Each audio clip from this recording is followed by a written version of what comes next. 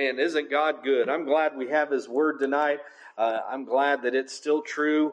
And I'm thankful that we've got a Bible in our hands, in our language, that's relevant for today, even when we go into the Old Testament. So thankful for that. But Psalm 30, we're going to read the whole the whole Psalm, but we're not going to go over the whole thing.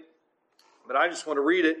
It says this, Psalm 30, I will extol thee, O Lord, for thou hast lifted me up and hast not made my foes to rejoice over me. O Lord my God, I cried unto thee, and thou hast healed me. O Lord, thou hast brought up my soul from the grave. Thou hast kept me alive, that I should not go down to the pit. Sing unto the Lord, O ye saints of his, and give thanks at the remembrance of his holiness. For his anger endureth but a moment, in his favor is life. Weeping may endure for a night, but joy cometh in the morning. And in my prosperity I said, I shall never be moved. Lord, by thy favor thou hast made my mountain to stand strong. Thou didst hide thy face, and I was troubled. I cried to thee, O Lord, and unto the Lord I made supplication. What profit is there in my blood when I shall go down to the pit? Shall the dust praise thee? Shall it declare thy truth? Hear, O Lord, and have mercy upon me. Lord, be thou my helper. Thou hast turned for me my mourning into dancing. Thou hast put off my sackcloth and girded me with gladness, to the end that my glory may sing praise to thee and not be silent. O Lord my God, I will give thanks unto thee forever. Let's go to the Lord in prayer. Dear Heavenly Father, we thank you for your word tonight. Thank you for its truth. Lord, I pray that you'd help me to be able to preach. Lord, use me. Fill me with the unction of the Holy Spirit. But Lord, help us all to hear what your word says. Teach us tonight. And Lord, help us to apply it to our life. Lord, we love you and we thank you for all things. In Jesus' name we pray. And amen.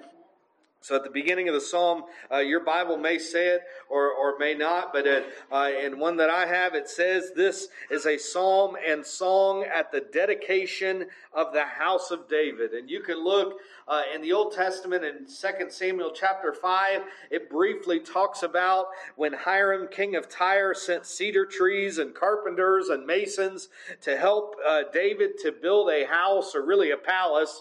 And in 2 Samuel 5:12, it says this after it was done, and David perceived that the Lord had established him king over Israel, and that he had exalted his kingdom for his people Israel's sake. So really, it was at that point when David realized that the Lord had really established his kingdom. See, he knew that God had called him to be a king a long time before, and in fact, it was really in 1068 BC that David was anointed king by Samuel. Remember, it goes down through all the brothers. They get to the end, and Samuel says, it's none of these. And they say, oh, but there's one.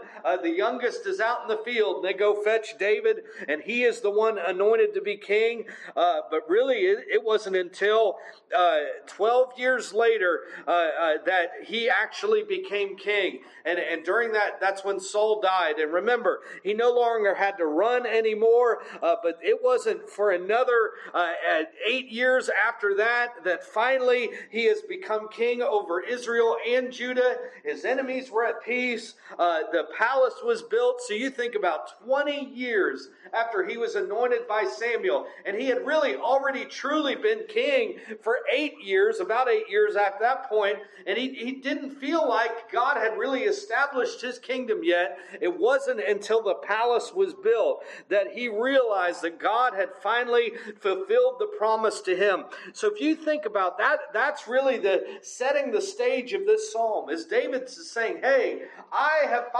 God has finally established me as king.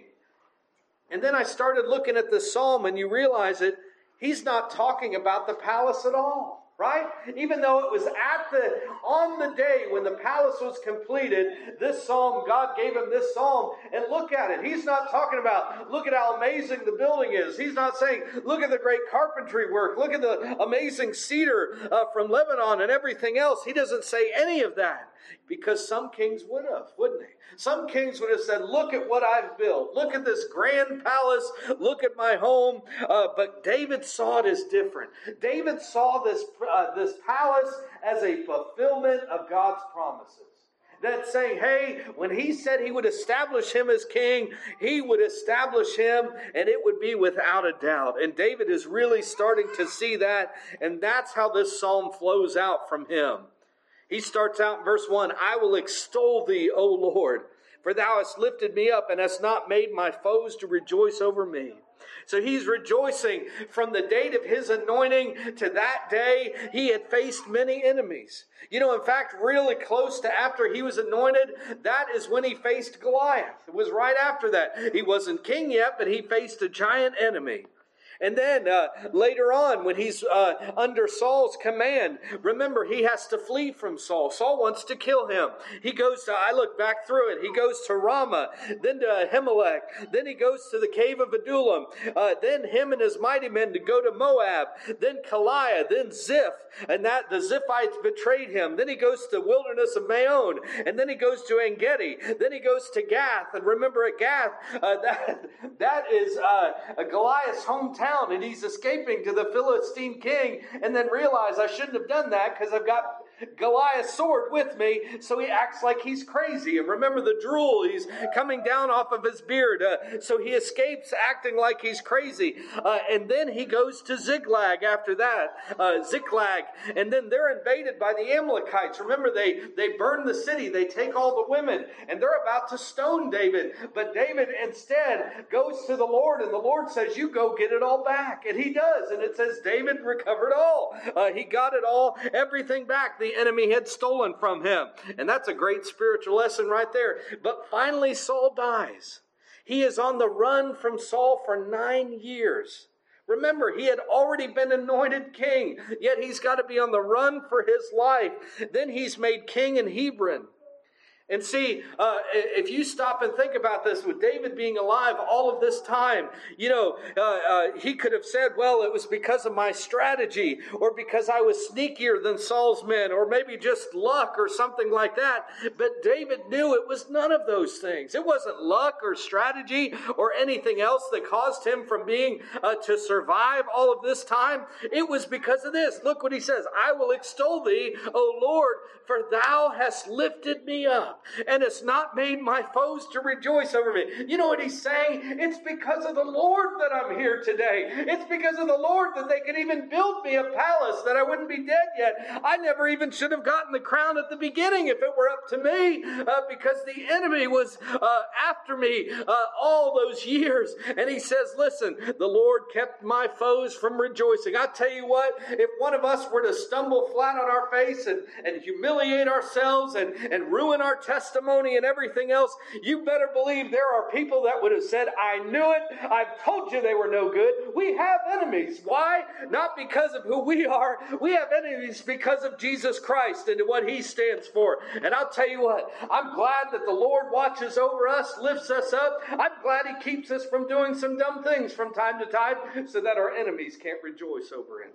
That's what he's saying right there. You have lifted me up, O Lord. Verse 2, O Lord my God, I cried unto thee, and thou hast healed me. In those 9 years on the run, we don't have a whole lot of details. We know he goes from place to place, but we don't always get details of what happens in those places. But no doubt, if you're on the run, if you're hiding in caves or you're hiding in deserts, you can't just go to the hospital like we can today. You can't just go into the town and say, hey, David here, why don't you help me out? Because someone could then tell Saul where he's at. So in those times when he couldn't call on anybody else, he cries out to the Lord.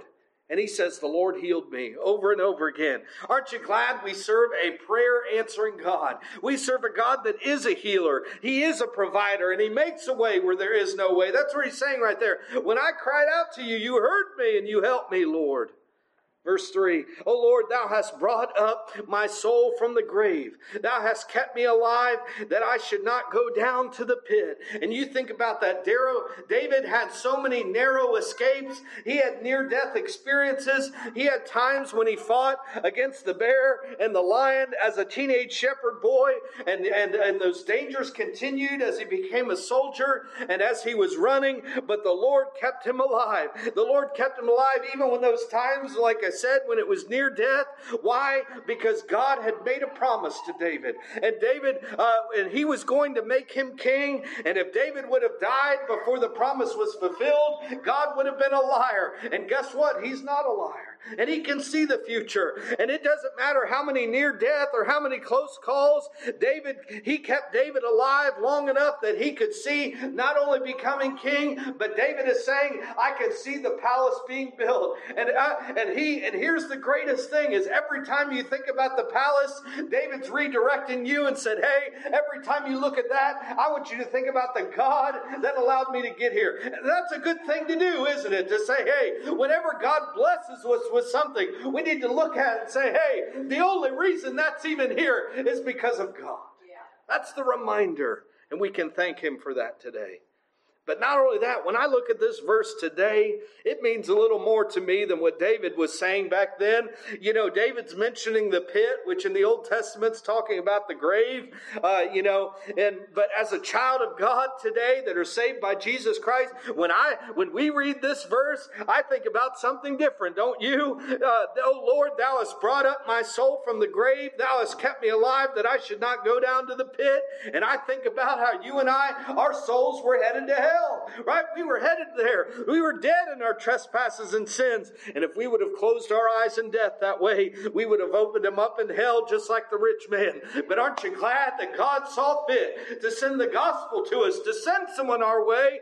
The Holy Spirit touched our heart. We felt the conviction. We took that truth and we applied some faith and realized that we didn't want to live the same old life anymore. And we traded in. We came to Him as a wicked sinner, called on Jesus' name for forgiveness of sins, trusting in what He did on the cross, dying for our sins, buried, rose on the third day according to the Scriptures.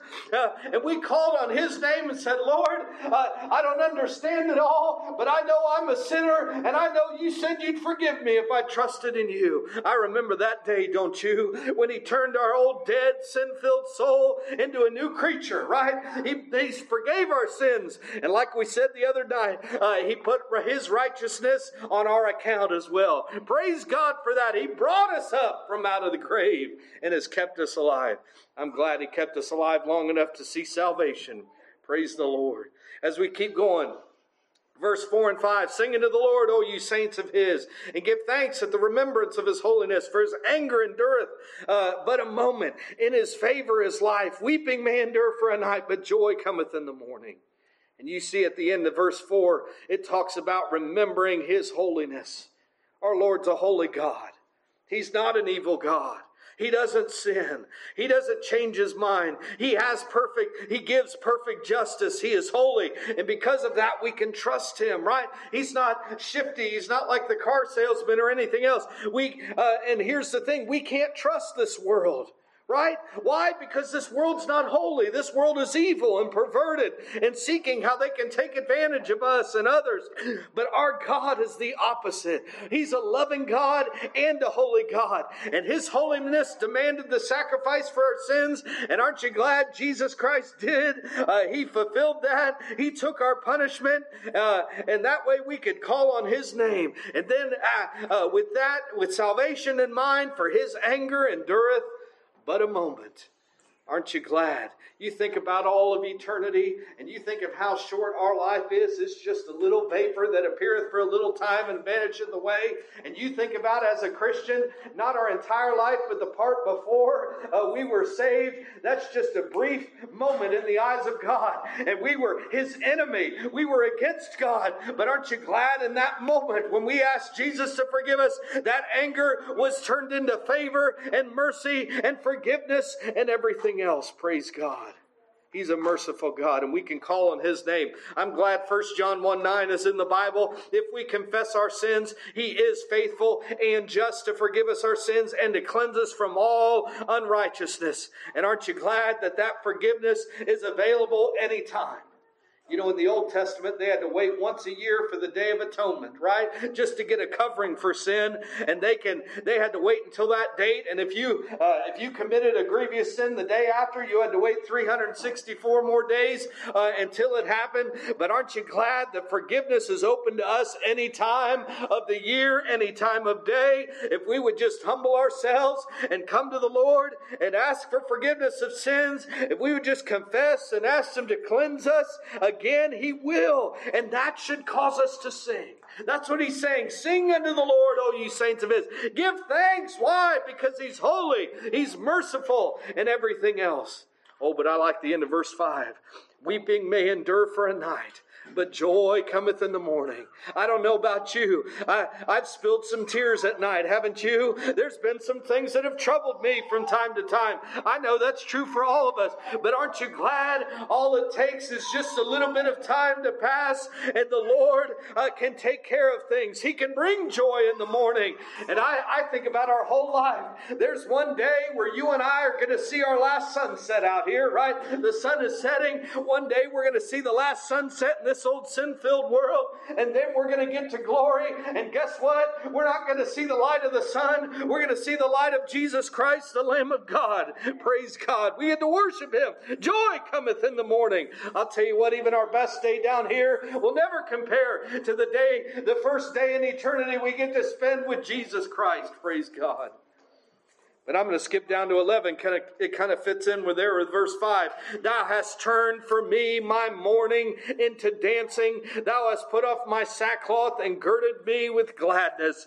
He is saying, hey, David's reminding all of them, man, it looks like a great day today. There's dancing, there's praising. But don't you forget that we've had days of mourning in the past, right? We've had days of sackcloth and grieving and everything else. But aren't you glad those times of trial are temporary? See, he's remembering where God has brought him from and where God has brought him through. But aren't you glad that those things are only temporary? There's a brighter day coming. That's one of the reasons why I was working on memorizing Revelation 21, because I'm thinking about what John saw so many years ago is really what we're going to see so many years, however many years ahead, we're going to see the same thing. And I'm telling you, the Lord has brought us through things, but brighter days are coming.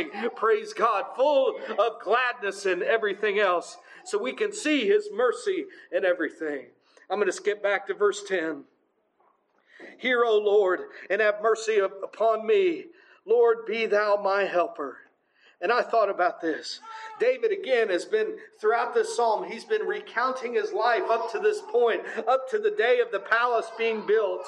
And you think about, if there's ever a day where he wouldn't need help from God, it would have been this day, right? He's got the palace. He's got the peace. He's got the crown. He's got those around him helping him. He's got even different nations is building this palace for him. And you think about all these things. If there was ever a day he wouldn't have had to say it, it would have been this day. But it's on this day he's saying, he's really praying right here. He's saying, hear, O Lord, and have mercy on me. Lord, be Thou my helper.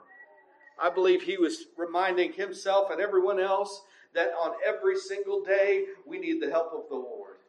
And especially on our greatest days, especially on days of victory, especially on days where the spiritual mountains have been moved, chains have fallen off, and different things have happened, when we get answered prayers, when the palace is finished, when God's promises are fulfilled, even when there's peace and prosperity and everything else, we've got to remind ourselves, and that's really what he's doing. If he's praying it to the Lord, he's also reminding himself, Lord, I need you as my helper today. Just like in the days when I was in the cave, just like when I was on the run, just like when I was facing Goliath across the valley. Lord, I need you to be my helper. And what a prayer it is he was thinking about. And I'll tell you what, I like to be honest with you guys as much as I can. I like to be honest because I know I've ran into people where it almost seems like they're a super Christian because they never share any struggles or faults or anything like that. And I know some pastors that do that, but I don't want to do that same thing. Why? Because I think it would just lead to me getting prideful, and then you wouldn't think of me as being able to teach you anything if I can't share some of my struggles too. But I realized recently I needed to work on my prayer life. It was getting stale.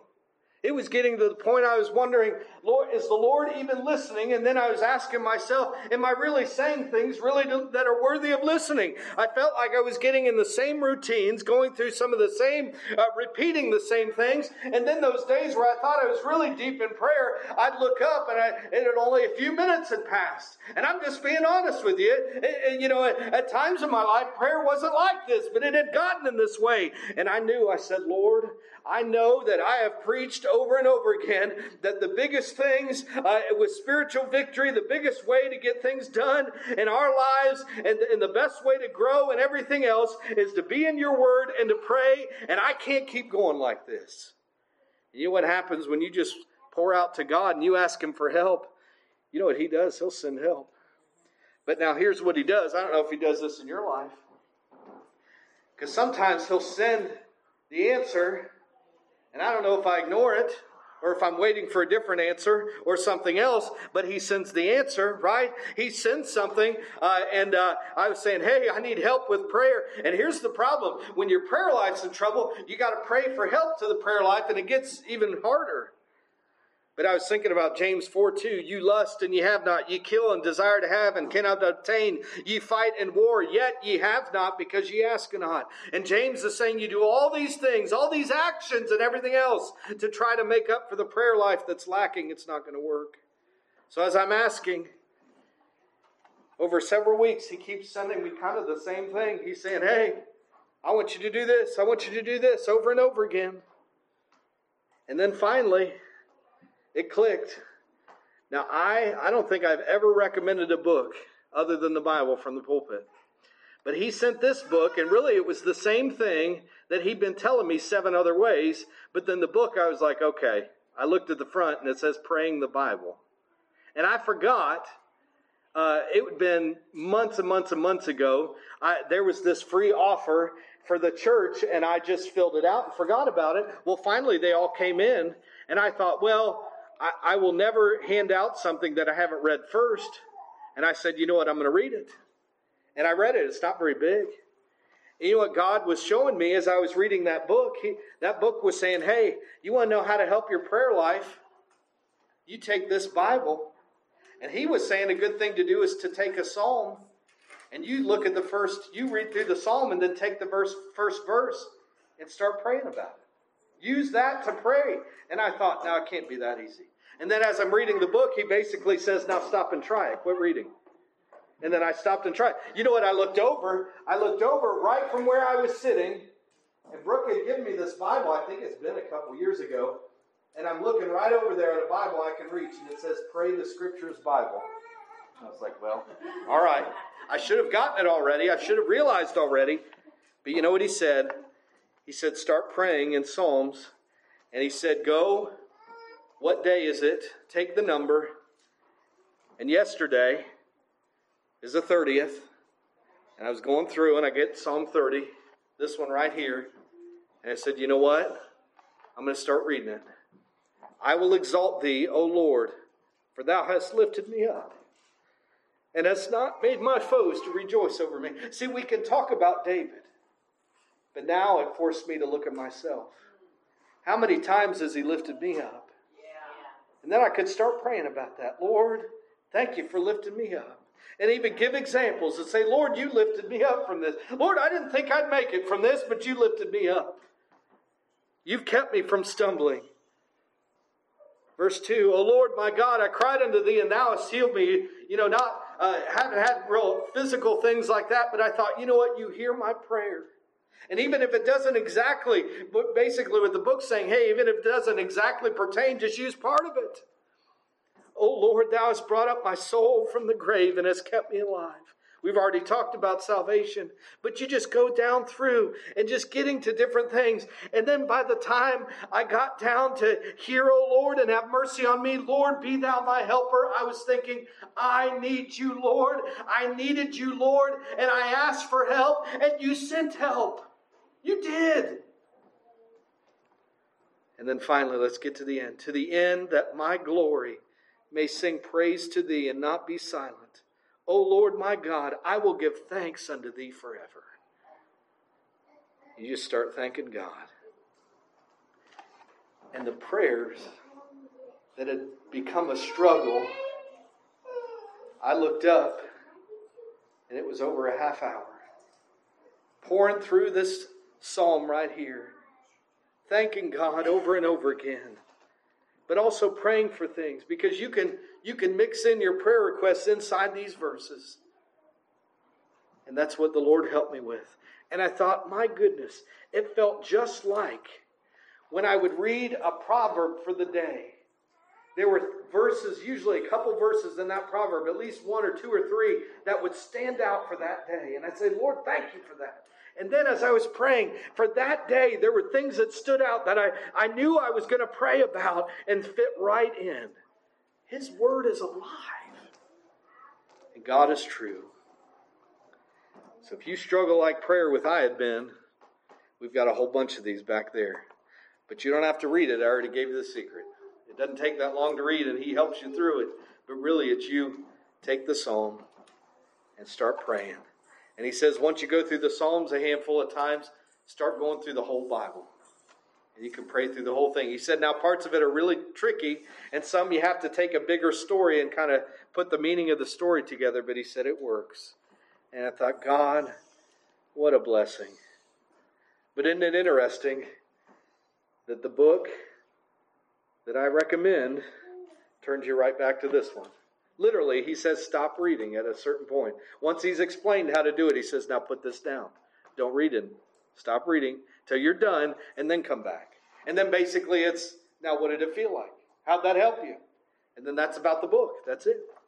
And I thought, thank you, Lord. Because He told me multiple times what to do.